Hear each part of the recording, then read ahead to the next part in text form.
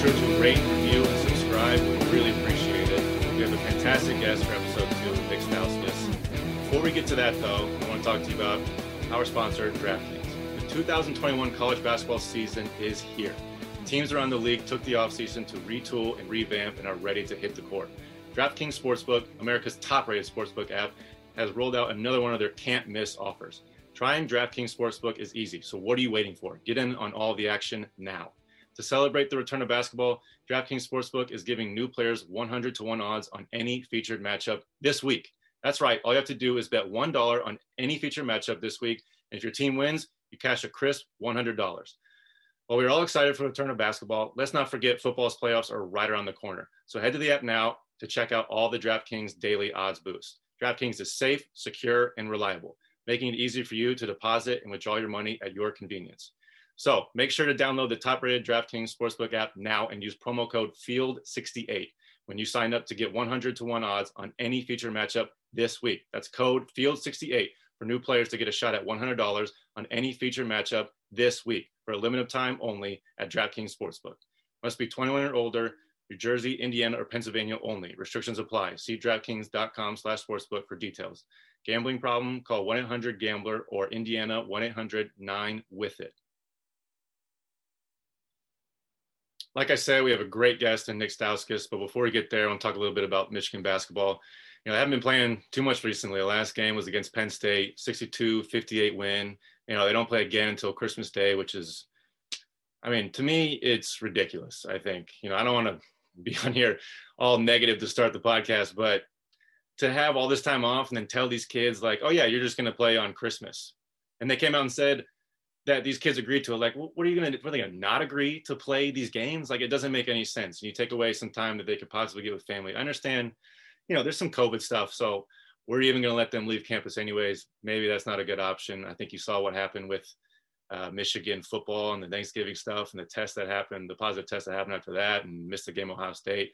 So who knows? It's tough, but to play on Christmas Day is tough. And I understand this is a moneymaker, especially this year when there's only now 6 non-conference games and they need these money makers. But I don't know, at the same time, you're kind of competing with the NBA. So maybe the day before, the day after, some New Year's games like they do.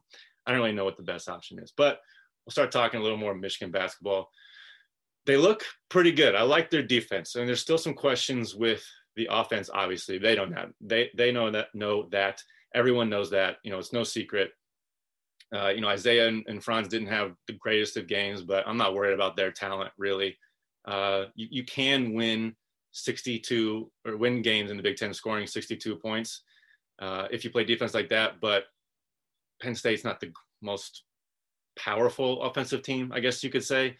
So they are going to have to pick it up. Hunter is just a great constant right now. And I think he's just going to do so well in the Big Ten. I think he only has to play Garza once and maybe Coburn twice. I'm not really sure. I think, Coburn twice. I'm not sure whether big guys are really going to match up well with him. So it's a funny spot now watching Michigan basketball with a big guy like that that's going to dominate and a guy you can go to in the post. And his passing from the top of the key has been really impressive. I would love to see more of that. A lot of he's not the player Sabonis is, but watching the Pacers, I watched Domantas Sabonis and seeing him work in the high post, and you got guys cutting, and you've got Livers and Wagner cutting. Like, what are you going to do with that? These guys are bigger than their opponents, and they can body them. They're smart. They know when to move, and you get that spacing and open up the middle. I think it'd be great. I think they're still, figuring themselves out. Like I said, there was only 6 games before the Big Ten started, so. Good luck figuring out your offense when you got 2 grad transfers and young guys, freshmen. Franz is still coming into himself and figuring things out. Like, there's a lot to figure out. And so I don't want to be down, but I would say looking at their schedule, there is a little cause for concern just because their beginning games are the easiest. They got, what is it exactly? I wrote it down here. One of their first 12 games right now in the Big Ten, including the Penn State game, only one is against currently ranked teams. And then their last 7 of 8 games are against currently ranked teams. Now we'll see if Ohio State is in that last 8. We'll see if they last in the top 25. Even then, 6 of the last 8. So they're gonna, even if they figure it out towards the end of the season, they're gonna have a bunch of tough competition at the end. And so, you never know what's gonna happen with those games. So, these close games with Penn State, they'll probably have more close games just because they're still figuring themselves out. And it is the Big Ten after all. I mean, it is knock it out, grind it out basketball at a lot of times, especially when the talent gets lower. Those teams love to grind it out, slow the game down, take less shots. But I am hopeful. There's a lot of room for improvement. Obviously, the 15 turnovers, giving up 13 offensive rebounds is not great. It's not, they can cut that out. I think they'll be disciplined enough to figure that stuff out. I watched their defense. They seem pretty disciplined with their defense and their rotations. So those are just little things here and there. And, it's good to have sort of a game where, I don't know if you thought it was going to be easy, but they definitely had a big challenge. And so to keep their eyes open, they've had some pretty convincing wins before the Big Ten started. But, Big Ten is a different animal. It's a completely different animal. And they got a lot of guys that haven't quite experienced it yet. I'm not saying that they won't or they don't have the talent to win, but it will be interesting. So hopefully they figure it out sooner than later. I totally believe in them. They have the talent, like I said. I really don't have too many doubts. But, I've been there where my junior year, we started out like 0-6, and we had to have a really, really frank team meeting about what we were doing and what we were doing individually and as a team. Like, are we taking responsibility as an individual? And, we luckily clawed back from that and finished well and made the tournament. But, you never know when you're going to have a 0-6 run in the Big Ten. Like, these things can just pop up out of nowhere. And that's just college basketball in general, but I feel like especially in the Big Ten. So we'll see how it goes. I'm looking forward to the Christmas Day game. I'll turn that on. I love the NBA, but I'll definitely be watching. So it'll be fun. And then we'll go from there. We'll evaluate from there. But I'm pretty positive about where they're at. And I believe in Juwan all the way, and I really love this team. So we'll see what happens. Now we'll get into Nick Stauskas. Appreciate you guys listening. Make sure you rate, review, and subscribe. I hope you enjoy it. What's up, Nick? Welcome to the podcast. Appreciate you doing this, man. Thanks for having me on, Stu. It's always good, man. Yeah. So Michigan, obviously, is a Michigan podcast. We'll start out talking. You said you haven't watched too much of them at all, but Juwan a little bit. Can you go into kind of your relationship? Have you still talked to him? When's the last time you talked to him? How's that going? Well, when I came into the NBA, pretty much my whole NBA career, he was an assistant with the Miami Heat. So, just playing against the Heat a bunch, he kind of stepped out of his way to introduce himself and just kind of like establish that Michigan connection, if you will. So yeah, I've been able to get to know him a little bit over the last like 5-6 years, but obviously was, very happy for him and happy for the Michigan basketball program when he got the head coaching job there, just because from what I've heard, at least in the NBA circles, like he was very well respected as an assistant coach in Miami. So, and obviously I feel like, not that Beilein wasn't a great recruiter because, he got a lot of great guys, but I think Juwan will also be able to recruit at a very, very high level. So, I'm excited for what he's going to bring to Michigan basketball. I think they're already on the right path. Yeah, it's funny thinking about Beilein recruiting. Like, you were obviously a great high school player. I mean, I watched your highlights. Everyone in Michigan was really excited to get you, but it's like you developed and it was like, well, we'll see how he is. But, a guy who has the NBA reputation, all that Fab Five attachment, everything, it's just like you're a step above. And it's funny to think about your recruitment and your class, which is amazing. But just the difference, like how Beilein had to work. I mean, his teams, I don't know if you saw the teams of West Virginia, but it was like, you remember Pittsnoggle, yeah. Pat Beilein, his son was playing. Like, guys was like, we got to get the most out of these guys. So it'll be exciting to watch this team for sure. It's funny thinking about your commitment. I was just remembering that I hosted you on your official visit. Do you remember that? Yes, I do remember that. Great times.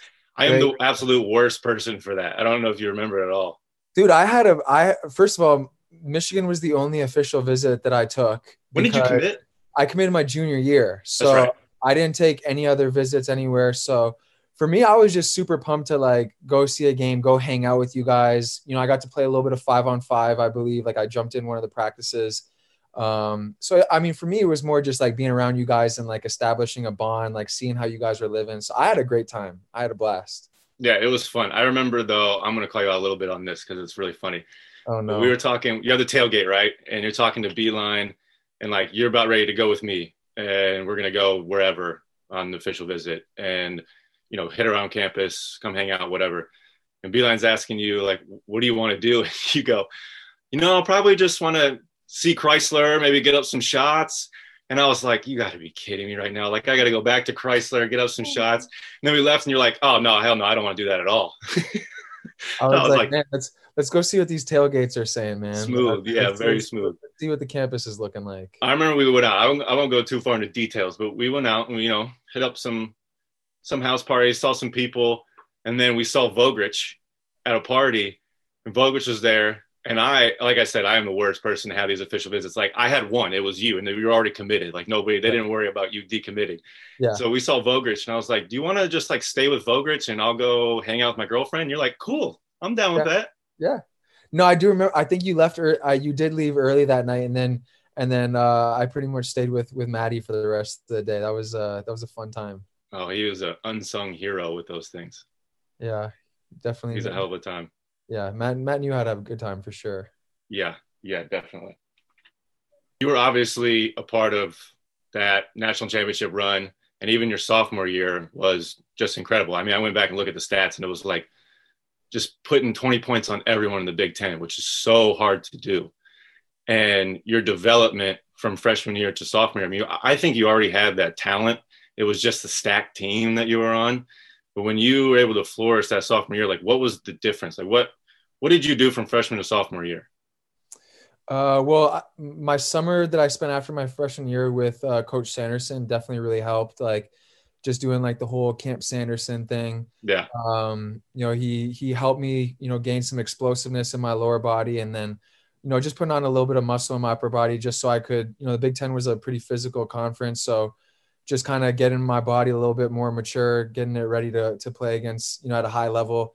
So physically, I just felt really good coming into my sophomore year. Like I felt like I had improved drastically in that area. And again, my game, like I feel like I worked on my game a lot that summer, but for me, the biggest improvement was like just gaining that little bit of explosiveness and confidence of like finishing at the rim and taking contact and doing those kinds of things. And just that little bit helped, take my game to the next level. Cause I do think my freshman year, most people don't know, like I was pretty much the same player, just like a little skinnier, like a little, and again, I just didn't have as many opportunities because we had, Trey Burke, Tim Hardaway, and even Mitch and Glenn coming in were like big time recruits. So, also just the biggest thing changing my sophomore year was having Trey and Tim leave, and, also Mitch getting hurt to start that year. Mm-hmm. I think Coach Beeline looked at like me, Glenn Karras, and we're kind of like, look, you guys are going to shoulder a lot more. You're going to get a lot more opportunities. And I kind of just took that as a positive and tried to make the most of it. And, early on in the season, I think we were playing in Puerto Rico, it was like around Thanksgiving, that tournament we went to. And I remember I put together like a 3-game stretch there where, like 24, 25, 26 points and like, MVP. Just kind of finding like where my spots were going to be in the offense, like where I could be aggressive, where I was a little more passive. And, I remember after that tournament, just thinking like, man, I don't see why I can't do that all year long. You know what I mean? Like that confidence just kind of came over me, and I just knew, especially in Beeline's offense and like how much we watch film and stuff, I was like, hey, I know this is where my shots are coming from every single game. So once you know that as a player, like you come into a game knowing, you're going to get these minutes, and in those minutes, you're going to get these kinds of shots, these kinds of looks, even on your bad days, you don't worry about it then. Cause you know what you're capable of when you're put in those situations. So I definitely give a lot of credit to like Beeline and the coaches for, just giving me that confidence and putting me in situations where I could succeed. Yeah, it's key. Physicality is definitely a big thing. I mean, and I've seen I know you're married, but you're throwing out like the NBA thirst traps on Instagram where you're like, I mean, how much muscle have you gained in like 6 months? It's crazy. I actually, when I came back from Spain last year, cause like when I was in Spain last year, definitely like the focus is more like conditioning, like running, like in Europe, I feel like they didn't want me like to be as like bulky.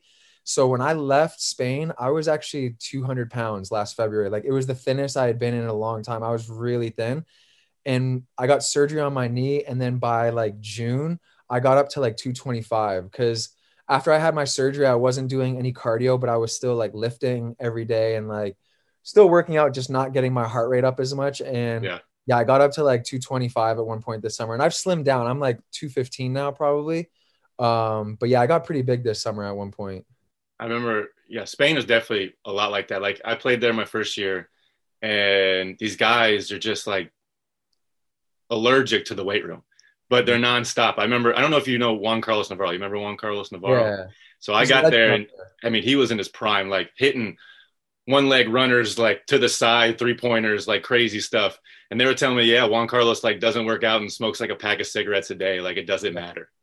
Yeah. No, though, I mean, I think it's like developed now a little bit. Like they definitely put an emphasis on the weight room Yeah. now, but I would say it's like so much more like cardio conditioning than it is like lifting and being strong. Like everything there is about being like in incredible shape and like being able to run all game long. So it's a little bit of a different approach than we have here in America. Yeah, completely. I I had a little bit of a tag in college where, I was sort of the annoying white guy. Like me and Novak we tag team the Yeah. annoying white guy for Yeah. Michigan, basically. And I mean, you riled up opposing fans like none other. Like you were the Big Ten JJ Redick. I'm trying to think of another white guy that riled up fans the way you did, because JJ was it was insane. I mean, he Yeah. told the story, I think this summer about, he's talking about to his sister about how he can't do it anymore and blah, blah, blah. Like, did you ever have a point where some things went too far with opposing fans? No, nothing ever went too far. I feel like it was always like in pretty good spirits, and like you said, I played into it a lot. I kind of You thrived. mean you're blowing kisses to Michigan Yeah, State? I kind of thrived on it, so I definitely didn't mind. It just made things more fun for me. Yeah, yeah, no, I can appreciate that. I can appreciate that for sure. I want to get into your time in Spain because I was looking up some highlights, and the actions you were running were just like some of my favorite stuff. Playing in Spain was like my favorite thing. If I could go back and if I could pick one country to be there, like how was that experience? The difference between sets in the NBA. I obviously know the style is different from my experiences, but if you can explain a little bit from Spain and even just the sets you ran with the team and the emphasis on movement and screens. Yeah, like I guess the biggest difference between NBA and Europe is just really like the ball movement, and the NBA has really become a predominantly like pick and roll or ISO league. And Europe, it is like it's much more of a team game there. And you can see it just in like the scoring. Like most people don't realize, but like scoring 20 points per game in Europe in like Euro League is a huge deal. Like not Yeah. many people are capable of doing it. And that's why the games tend to be, you know, 75 to 70. And, you have a bunch of guys scoring, 11, 12, 10 points per game in that area. But it's difficult to, score 25, 30, 35 points just because the offense is so much more catered towards like the entire team and constant player and ball movement, not necessarily one guy like holding and going ISO. So like you said, it leads to a different style of play, but I think for any player, like it's good. It's good for you because you learn, like you adapt, you learn to play different ways. I really didn't know what to expect, when I went over there last year to Spain. But again, it was kind of like in a way humbling, because it was like every night for me, I was going up against guys who I never had like heard of before, never hadn't seen them play before. And to be honest, they sometimes didn't even look the part. Like I would go up against some No. guys being like, man, like this guy looks like a scrub. And then you go out there, start playing, and it's like they're making every right read. If you leave them open, they knock down every jump shot. They're physical. They never get tired. They're just constantly moving. And I'm like, I can't tell you how many games I finished, and I was like, damn, like how is that guy not in the NBA? Or like, why have I not heard of him? And so from that aspect, it was definitely very humbling too, because I'm like, man, this game has like really blown up worldwide, and like you start realizing the talent levels all across the world. So it was definitely a really cool experience. I wish I really wasn't healthy the whole year when I was out there, and that's kind of why I finished my season early to get surgery. So I wish I could have been healthy to enjoy it a little bit more, because it was a tough year for me physically. But overall, there was a lot of positives that I took from that experience. Yeah, definitely. I think everything. I see a lot of guys, especially to go overseas, and I mean, it's immediate. You can see their mindset where it's like, I shouldn't be here, and it's frustration on top of frustration. Yeah. And I play with guys that like I think could play in the NBA, and they're like on a mid-level Israeli team, and it's just the mentality. Mm-hmm. And I think, especially for a guy like you, where you've been and the accolades that you have and the talent that you have, like to keep that mindset, I think is crucial. So like how have you dealt with that with the NBA, bouncing around with teams and, maybe not being able to play a certain way with the ball like you've shown in college? Like, has there been adjustments? Are you still trying to be the player that you think you can be potential wise? Or like, what is your mindset and attack with that? Yeah, no, it's been tough. Like anytime you deal with failures, like, or not like, not things not panning out the way you had it in your mind, like there's going to be frustrations and there's going to be like bad days. But I feel like that's probably where I've matured the most over the last couple of years, just between like the trades and like playing in Europe. Like, I think I've learned to handle failures a little bit differently. And don't get me wrong, like, there's still days where like I'm upset or like, I want to be back in the NBA. I want to be playing at that level. That's still my goal. But just being like more okay with it and trying to look at the positives and trying to, find ways to grow. Like that's kind of been more of my mentality and my mindset. But it's also cool now for me. Like, I think for the first time in a while, like I somewhat feel like an underdog again, like similar to like the kind of feeling that I had like when I was coming into Michigan, where I felt like, look, I know I can play at this level, but no one else knows, or no one else really believes that. So I'm kind of getting back into that mindset a little bit right now, like feeling a little bit slighted. And for me, like typically in the past, when I feel that way, I tend to play better. It like drives me and motivates me a little bit more. So yeah, for me right now, like my goal and my mindset is, I still believe I'm an NBA player, and I know I'm capable of playing at that level, but also I think I've changed in terms of like my expectations, of myself. Like I think when I first came into the league, like, wanting to be an all-star and like wanting to like do all these things, like you obviously have like high hopes and high expectations for yourself. Yeah. But for me now at this point, I'm like, man, I want to be a part of something special. Like my goal is to like, and I think because I haven't played on I haven't played on a playoff team in the NBA. It's like, I want to be a part of a team who's competing for a championship. Like that's what would make me happy. Not necessarily like being an all-star or like, scoring this many points per game. But I think back to my time at Michigan and like how much fun it was being a part of something special, like buying in and then winning. Like that's what makes it so much fun. So for me, it's like, yes, I want to get back into the NBA and I have all these goals, but more than anything, I want to play for something. Like I want to be on a team that's competing for a championship. And that's why heading into the season, I chose to go with the Bucks. Just because I looked at that situation, was like, man, I want to compete for something real. And I want to be a part of a close group that's all on the same page, all buying in for one goal. And, that's kind of my mindset moving forward. How is that when you're the eighth pick of the draft, you had those expectations, and you play on, some of the not best teams. So where that team mentality isn't quite there with a playoff team.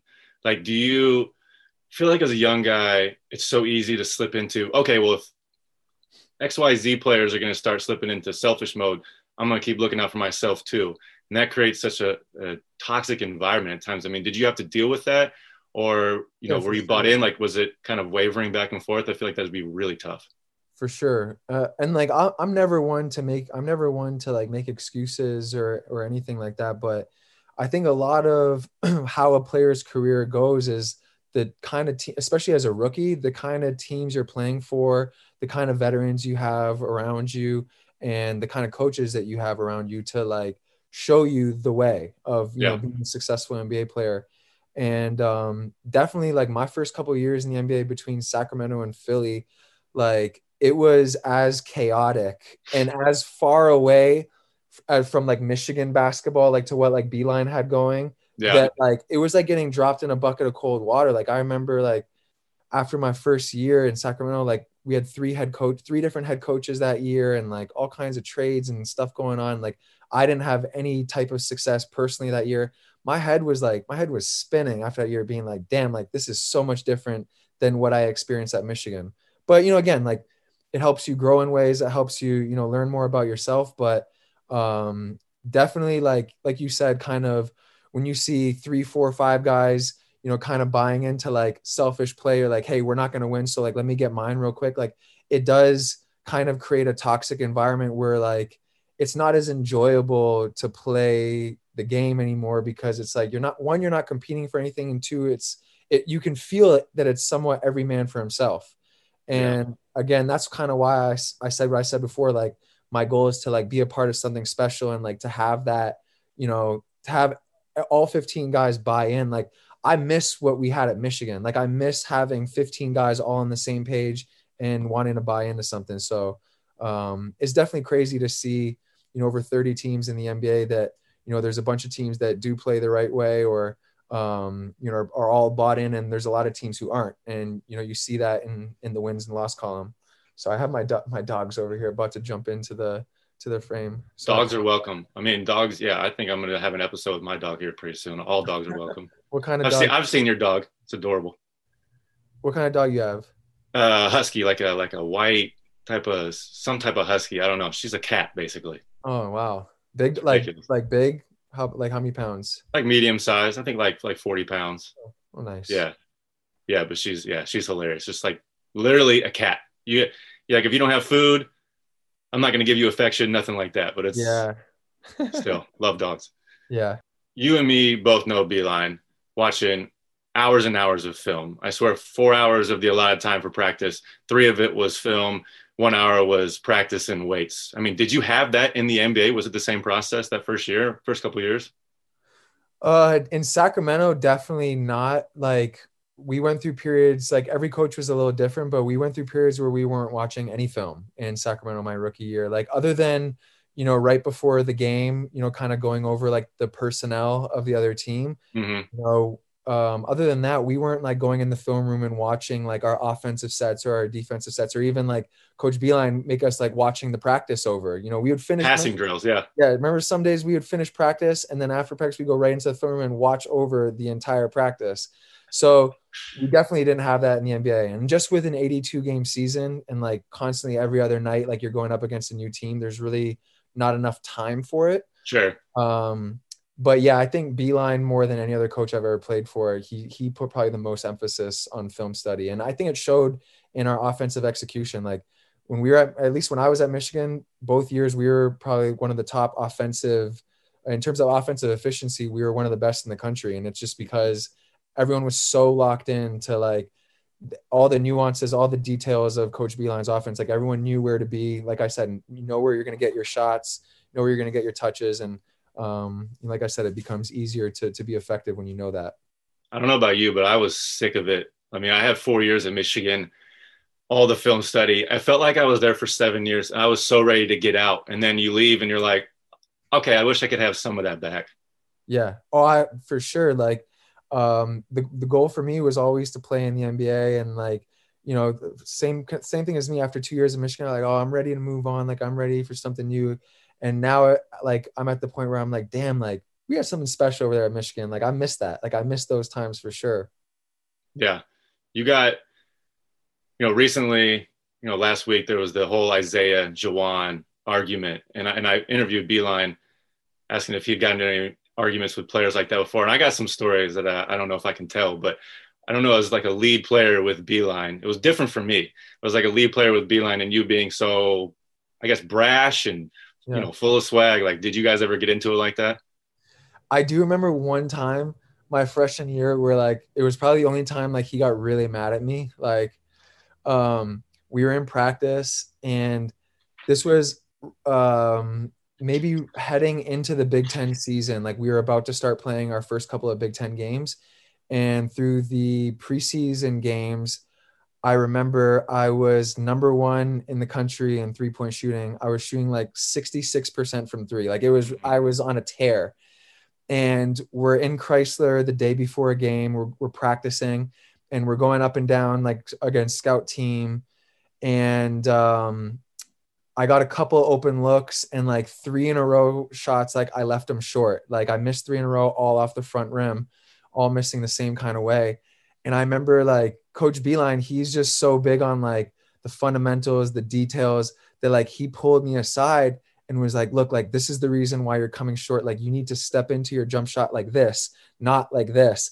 and was kind of like trying to like change my like footwork, change like the way I was shooting, not change it, but like try for me to make an adjustment so I wasn't coming short anymore. And like I was like partially annoyed already from missing those 3 shots in Uh-huh. practice, that when he came over to me and was like, hey, like you got to do this, this, this. I can't remember exactly what I said, but I was like, coach, I'm shooting 66% from three. I was like, I'm shooting 66% from three right now. Like, don't tell me how to shoot my jump shot. Like, I got this. Don't worry. And he just looked at me and like took a deep breath, and he was like, go touch the top, and like made me run the stairs all the way. And I literally for like the next 20 minutes, I was running the stairs. And then finally he made me run like 2 or 3 times up. And then when I came down, he was like, are you ready to talk now? And I was like, yeah, my bad. Like I didn't mean like that. But I got a little too snappy with him, and he caught me quick. Yeah, yeah. I'll step into that. I always just kept everything muttered under my breath, basically. Yeah. I remember specifically one time, I think it was before my freshman year, we're shooting. He come over and he's like trying to teach me on my free throw routine and shot and everything. And I'm like, dude, I shot 90% in high school. Like what, why are we critiquing everything? But it's the reason for success. But yeah, there's definitely times you're like, all right, dude, just let's relax here for a second. Yeah. No, and it's just who he is. Like he's so in For tune sure. with all the details and stuff. And as a player, sometimes you need to hear those things, but you don't necessarily want to hear them. Oh yeah. And for both of us, we probably experienced it a couple of times where you just either say something under your breath or say something back, and you're like, I probably shouldn't have said that. Yeah. Yeah. I'm just going to keep my mouth shut now. Yeah. But your time, you signed with Milwaukee. You said you wanted to be a part of a playoff team. Seemed like a great fit. It's just a tough situation. And I was looking at the box scores. I mean, you got 4 minutes in one game, and then no plays in the two other. Like, how do you deal with such a tough situation and coming into such a great team and like trying to fit your way in and not necessarily getting all the opportunities that you want? Yeah. I mean, I think this preseason was, coming into it, I knew it was going to be a little different. Normally in a preseason, you get, I don't know if it's 7, 8 games, something like that. And, typically guys who come in on non-guaranteed deals like myself, like you're at least going to get 1 or 2 of those games where, maybe the top 3, 4 guys on the team don't play, and you get significantly more opportunities in those games. This year, with only 3 preseason games and such Yeah. a short training camp, I knew coming into it that, I probably wasn't going to get a lot of opportunities in those games. So I was prepared for that coming in, but also ready, if my number did get called. But yeah, unfortunately it was only 3 preseason games. I didn't get that much opportunity. So, next for me, I'm going to try to sign with the G League team and this year and just kind of wait for a call up and kind of just more than anything, get some game reps under my belt and just like get myself into a rhythm. But yeah, I mean, hopefully it's not the end for me in Milwaukee. Like, I would love to still get a call up maybe down the road, or, I do love their system and I think I fit in well with what they do. But, unfortunately just at this time with COVID and everything that's going on, like, this year, probably more than ever, it was just difficult to make a team in preseason with the limited opportunities. Yeah. I'm sure you got some European teams knocking your door right now, huh? I mean, yeah, going back to Europe is definitely an option. And I just got a Lithuanian passport. Oh, nice. To be able Passport brothers. Yeah, I know. So, just opening some more avenues, in Europe in case I do go back down that road. But for this year in particular, like, just coming back from surgery and being healthy, I want to give the G League a chance. And I more specifically, I want to give the NBA a chance. Like I said earlier, that is the goal for me still. And I know, I can play at that level. And, seeing even guys like Trey, seeing the path that Trey Burke has taken the last couple of years, and then getting rewarded this summer from Dallas with a 3-year deal. Like, guys have, fought their way out of this position many a times before. And for me, it's just the same belief. Like, why not me? Why can't I be one of the same guys that fights their way out of this position? So that's my mentality moving forward. Yeah, for sure. I want to ask you some, like, a little more fun questions. You've been in a lot of NBA locker rooms. Yeah. And you play with a lot of guys. Can you name me like the best leader that you played with? Best leader that I've played with. I think Damian Lillard was a pretty good leader. Like, just it also, I feel like it was like a timing thing. Like he like really chose when he was like going to speak up and like speak his mind, but everyone like knew when he said what he said, like he meant it and he was serious. And it was just one of those things also just like leading by example. Like that guy puts in work, like playing 40 minutes a night. And then like the next day coming in, being the first guy there, like making sure he's doing his stuff in the weight room, like taking care of his body, you know, you see him shooting, like practicing half court jumpers with ease. And then like you go see him do it in the game and like people are like, oh man, like he's hitting shots from 40 feet. Like, how does he do that? And I'm like, cause he does it every day. Like without any days off, nothing. Like he's doing that stuff every day. So for the rest of the team, like for me, when I came into Portland, it like sets the tone. Like your best players in there more than anyone, taking care of his body, like getting extra reps up. You're like, okay, wait, like everyone's serious here. Like we need to all be on our game. So Dame was probably the best leader that I've seen, just in terms of like speaking up and like saying what he needs to say, but also just leading by example and always being calm, cool, and collected. Like never really like Yeah. getting down or like never seeing him super frustrated. Like always keeping that same demeanor. I was like, yo, he's up here, like he's with it for sure. Yeah, yeah, definitely. And I don't want to, make this a leading question, but then I was thinking about you playing with Joel and like how that is two different styles, a little more brash, a little more outspoken. Like, are there adjustments like that where you have to, where the alpha guy is, you kind of have to adjust to them? And does it make it, is it easy for you? Does it make it more difficult? How is that?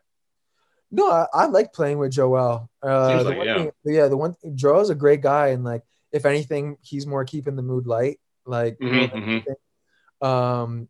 But also like I played with Joel, like really it was his first 2 seasons in the NBA. So like again, he was kind of just getting his feet wet as well, Yep, just kind of coming back from all those injuries. So although he was our best player, like again, I don't even think he thought of himself as a leader yet, because like, as sure. a rookie or your first year player, like things are still moving quickly for you as well. So even just hearing his interviews now, like I feel like he's matured a lot since when I was there. Like he's grown up a lot. So I'm sure now he's probably even got like a more focused and more serious demeanor than maybe he had when I was there. Yeah, I mean, people, they'll bash him for all like the antics and stuff, but it's like I think that's what makes me love him so much. He's just, Yeah. yeah, he's calmed down a little bit, but still, it's just like, yeah, I'm Joel. Like, what do you want? Yeah, that's just who he is. He's just being himself. So you Yeah, definitely have to respect that. He's not being fake like that. What you see is what you get with him for sure. that's what it feels like. The fakeness sometimes I get from basketball players, it just, I don't know, it bothers me. Like trying to put on a persona with these things. I'm like, especially in Israel, I'm like, dude, you're playing in Israel. Like, why don't you relax? You got to Yeah. chill out, play your spot, do what you Yeah. need to do, and just get going. Yeah. No, I agree. Okay, we'll end this episode with some quick questions and get you out of here. Number one, what is your most favorite shot that you've ever hit? Favorite shot I ever hit. Um, I would say either the step back that I had at Wisconsin my Mm, sophomore year to kind of seal that game late. And then the other one was probably it was again it was at Illinois my sophomore year.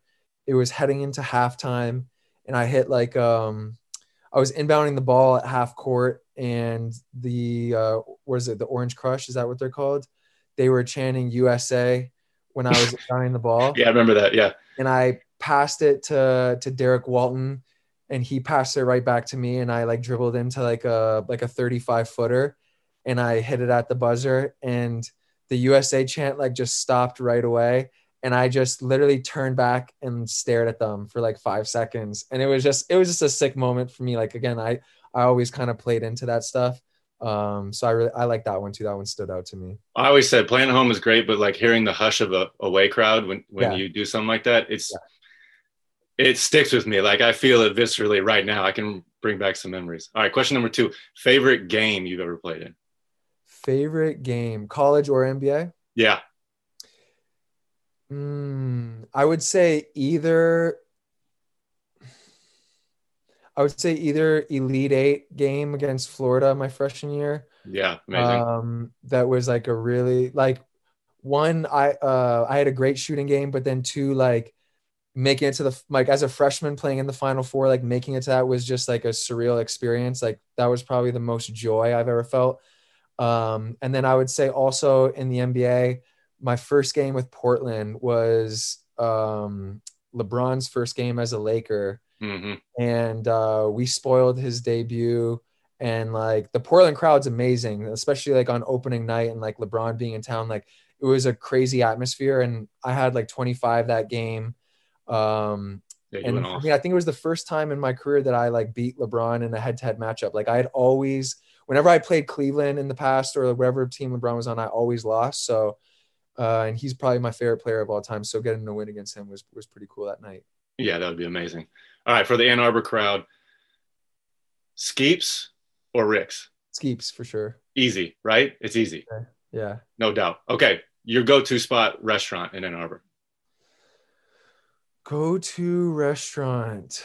Well, I mean, if we're just going by how many times I was actually there, the Chipotle on Main Street was probably my go-to spot. Doesn't count. That does not count. That's college Nick talking. NBA Nick. If NBA Nick's going back to Ann Arbor, where's he eating? I mean, for me, I love getting dinner at Melange. That was my spot. I used to, I mean, if I ever had like money from like that my parents gave me or whatever, like, and I wanted to, that was always key. Yep. And I wanted to treat myself to a dinner, I was going there. Well, no doubt. Oh, for me, it was a steakhouse. If I got like, my mom sent me, like a little Christmas bonus, basically, it was like, oh, okay, we're going straight to the steakhouse. All right, last question, we'll get you out of here.